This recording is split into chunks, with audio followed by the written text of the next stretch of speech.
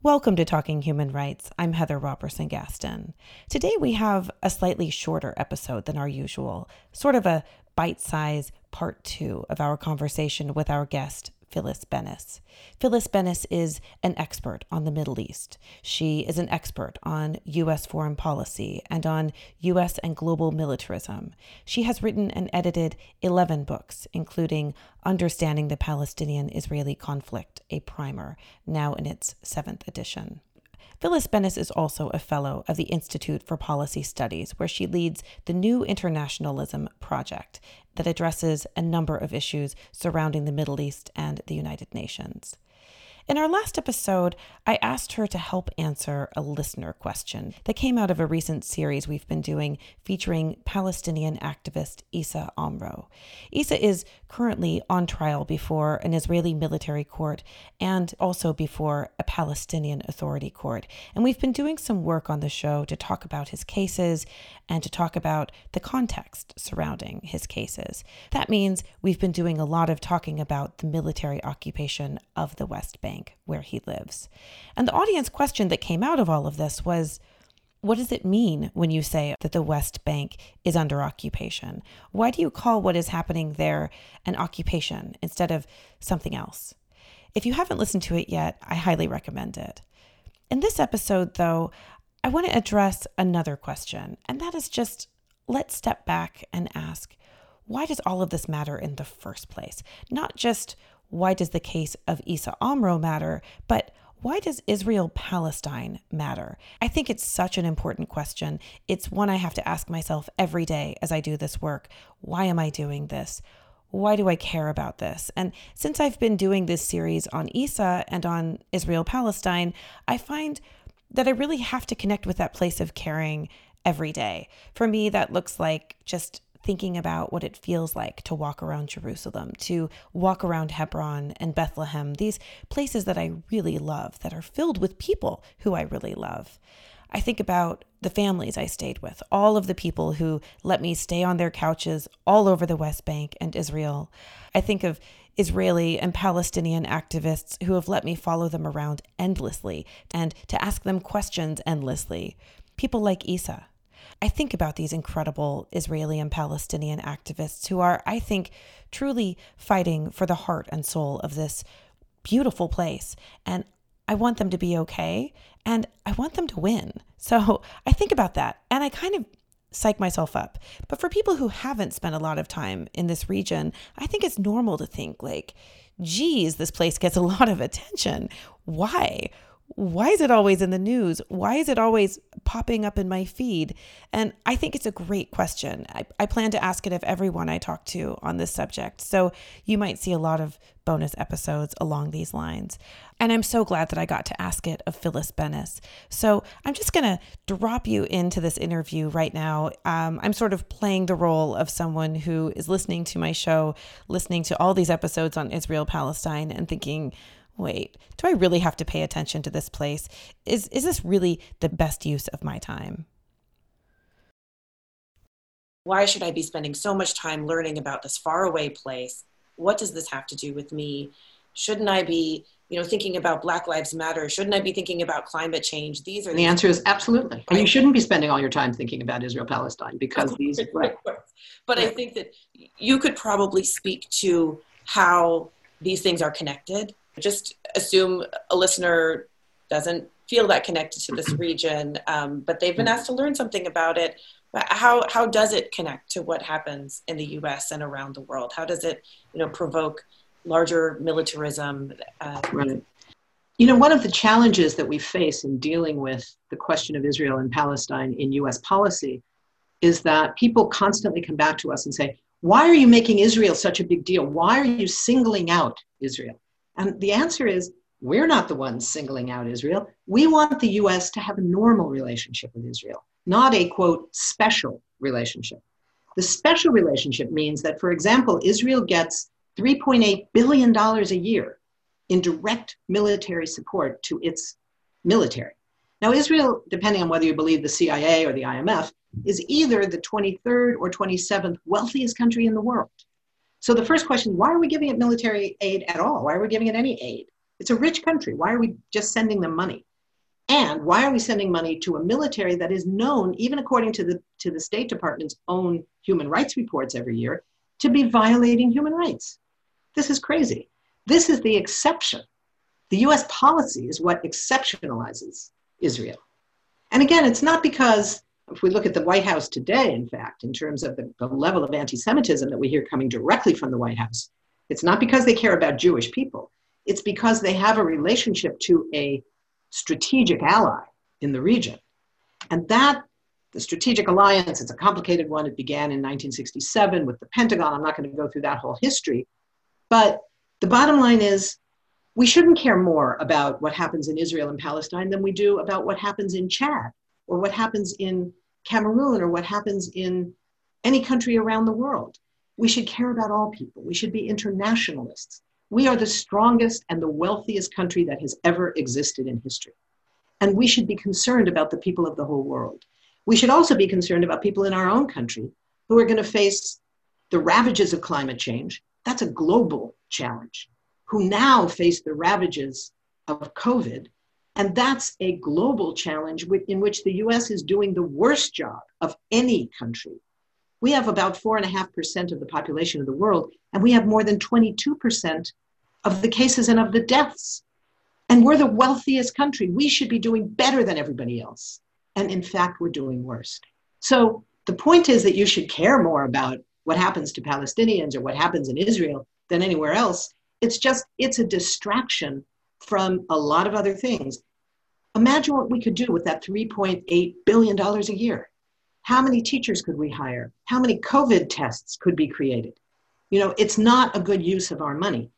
It's not a good use of our positioning at the United Nations, that we are known to be prepared to use the veto in the Security Council to protect Israel every time the rest of the world unanimously, with the exception of 2 or 3 small island states that are bound by treaty to follow whatever the US says in foreign policy, to criticize Israel. And the US refuses in the Security Council, uses its veto, and in the General Assembly, when it doesn't have a veto, it threatens other countries directly and said, if you don't want us to cut all the aid, the tiny bit of aid we give to you, you won't vote to criticize Israel.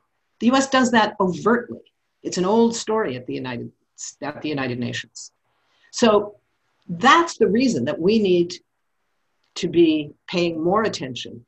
There's also the question of the level of violations of international law. There's no other country that is carrying out this kind of a military occupation for so long, right? And that is something that we should take very seriously. When we are enabling those violations, we are enabling those human rights violations. That's why, you know, this question about 2 states or 1 state, there's been a lot more debate about it lately. Many of us believe that whatever we think about it is kind of irrelevant because a 2-state solution is actually no longer possible. There might have been a 2-state solution back in 1988 when the Palestinians voted to accept it. But that was based on the idea that it would be the entire West Bank, the entire Gaza Strip, and all of East Jerusalem, the whole Palestinian 22% that was then under Israeli occupation. And the Israelis said, oh, no, that's not what we're talking about. We're talking about this non-contiguous entity, which will be, you know, imagine again the Swiss cheese. Israeli territory is the cheese, the Palestinian bits of it are the holes that are not connected to each other. It will not have the right to have a military defense. It will not control its own airspace. It will not control its own borders. It's no longer possible. It's no longer possible. But at the end of the day, it's also not our business. You know, I'm a Jewish girl from California. Why do I get to say how many states there should be in this territory that's 7,000 miles away? It's not my business. I don't live there. My family doesn't live there. I've never lived there. The fact that I'm Jewish doesn't give me some special rights, except in the eyes of the Israeli laws that say that Israel is not, Netanyahu said this recently, explicitly, Israel is not the state of all its citizens. Imagine saying it's not for all its citizens, it's for the Jewish people, those who are citizens of Israel and those in the rest of the world. We make you citizens. I don't want to be a citizen there. I don't want to live there. That's not where my home is. My home is in this country. My home is the United States. And the notion that Israel does that with the support and the protection of our government, with our tax money, in our name, without our consent, is an outrage. That's why people should care about it. That's why people should care about it.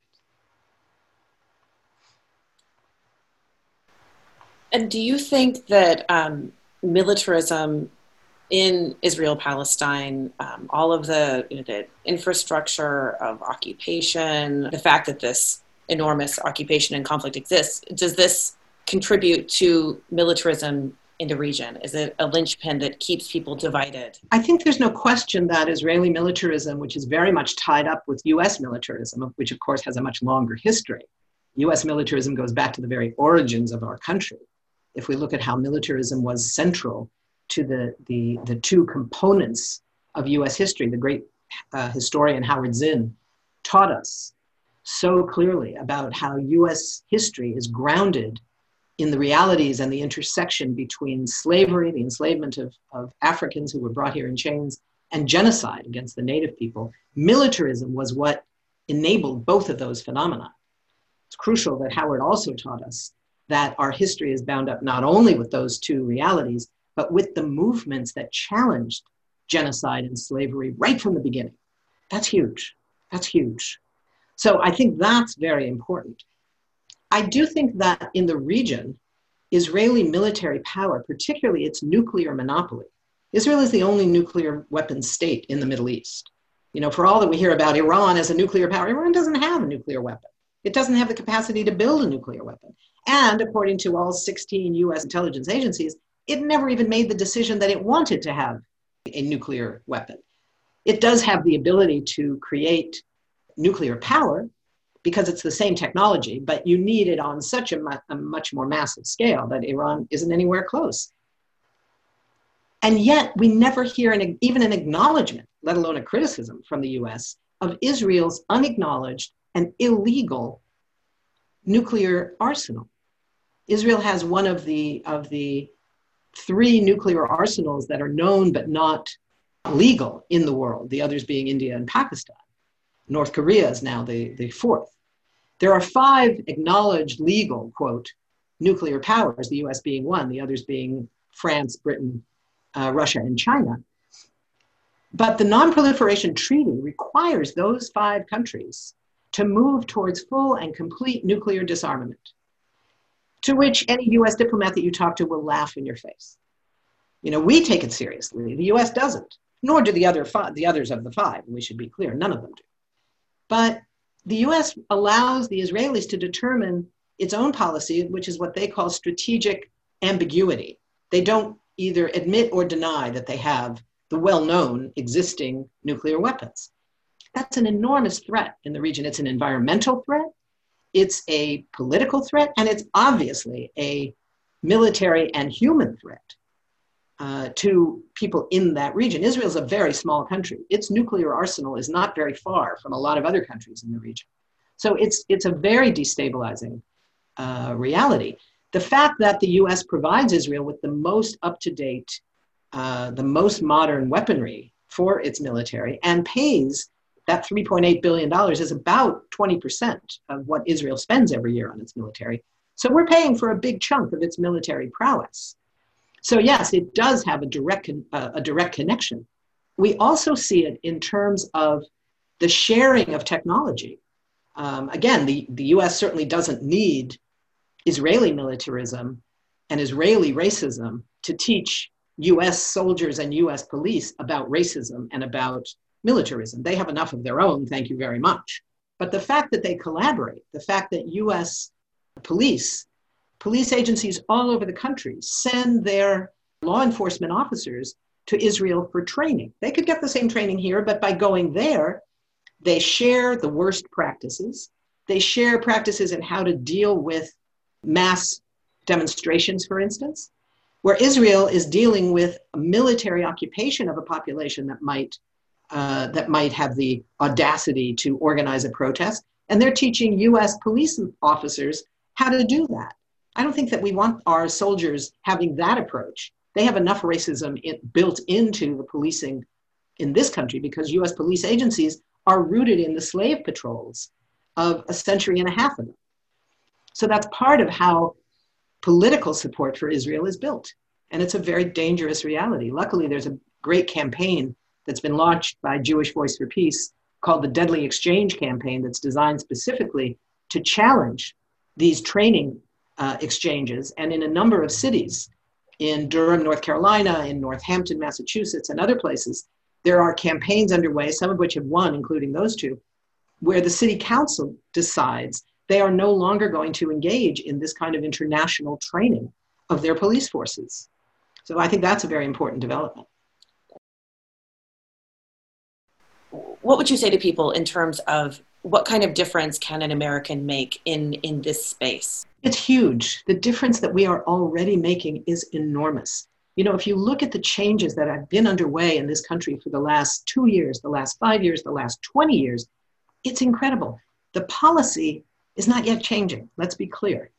But the public discourse, the way people talk about Palestinian rights, the way they talk about Israeli occupation, the acknowledgement that there is an occupation is entirely different. And it's because there have been these incredible movements for the last 25 years fighting for Palestinian rights on the basis of human rights and equality. You know, when we say that it's not our business to say how many states there should be, it is our business to say that our government's policies should be based on international law, human rights, and equality for all. Israelis should be safe and equal. Palestinians should be safe and equal. If there's one state, equality within the one state for everybody. If there's two states, equality within both states and between both states. That's not so difficult to understand. So the goal is we've changed that public discourse. You know, you see Palestinian voices on the front page of the newspapers these days. That didn't used to happen. I talk to young activists in the Palestinian rights movement and they say, oh my God, the mainstream media is terrible. And they're right. On some level, it is still terrible. But I say, go back and read what it was like 25 years ago. It's night and day. You see the word Nakba in the mainstream press, what the Palestinians call, the word is in English, catastrophe, for what happened to them with the dislocation and dispossession of their land in 1947 and 48 that accompanied the creation of the state of Israel. You see that being talked about. It's a whole different world. The media is different. Education is different. Now the job is to show those members of Congress who still live in a bubble in Washington and still think it's political suicide to criticize Israel. It ain't that way anymore. It's partly because we have some amazing new champions of the issue in Congress, but it's also because the Democratic Party is changing. Support for Israel has become a Republican partisan issue in a way that it never was before. Young people, young Jews are changing massively. When I was a young Jewish kid, there were no choices out there. If you identified as Jewish, you identified with Israel. That's what it was. It wasn't about God, it was about Israel. Now, people have all kinds of choices. There's organizations like If Not Now, Birthright Unplugged, and Jewish Voice for Peace, which has 20,000 members and several 100,000 supporters online. You know, that's where young Jews are going. You have an organization like J Street that broke the taboo on Capitol Hill. This never existed before. And it's our new opportunity for changing how our country operates so that we no longer are supporting the existing militarism and apartheid and occupation. And instead, we can start supporting international law, human rights, and equality for all. All right. This has been great talking with Phyllis Bennis. I'm so grateful that she's been able to get on the show with us. She's just done so much work in this area. And also more broadly, I thought about widening the scope a bit to talk more about U.S. militarism in particular and more about some of the work she's been doing to raise awareness of just how huge the U.S. military budget is and where that money is spent and the devastating impacts it has around the world and the impacts it has on our climate. But it really feels like that's a different conversation. And in any case, we ran out of time. So what I'm going to do is just link to her work on the subject. There is a lot of it. So if you do go to our website, you will see so much. You will see a piece that she did for Jacobin about cutting the military budget to fund the Green New Deal. You will see also a really fun and important teach-in that she did for Jane Fonda's Fire Drill Fridays, in which she and other guests make this really important connection between militarism and climate change. You will see a piece she did called Why Palestinians Are Mourning George Floyd, which shows how issues of racial justice intersect across borders. You'll really see so much, so I hope you'll go to the site and check it out. And until next time, you have been listening to Talking Human Rights. I'm Heather Robertson Gaston. Our guest has been Phyllis Bennis. You can find the show on the web at www.talkinghumanrights.com.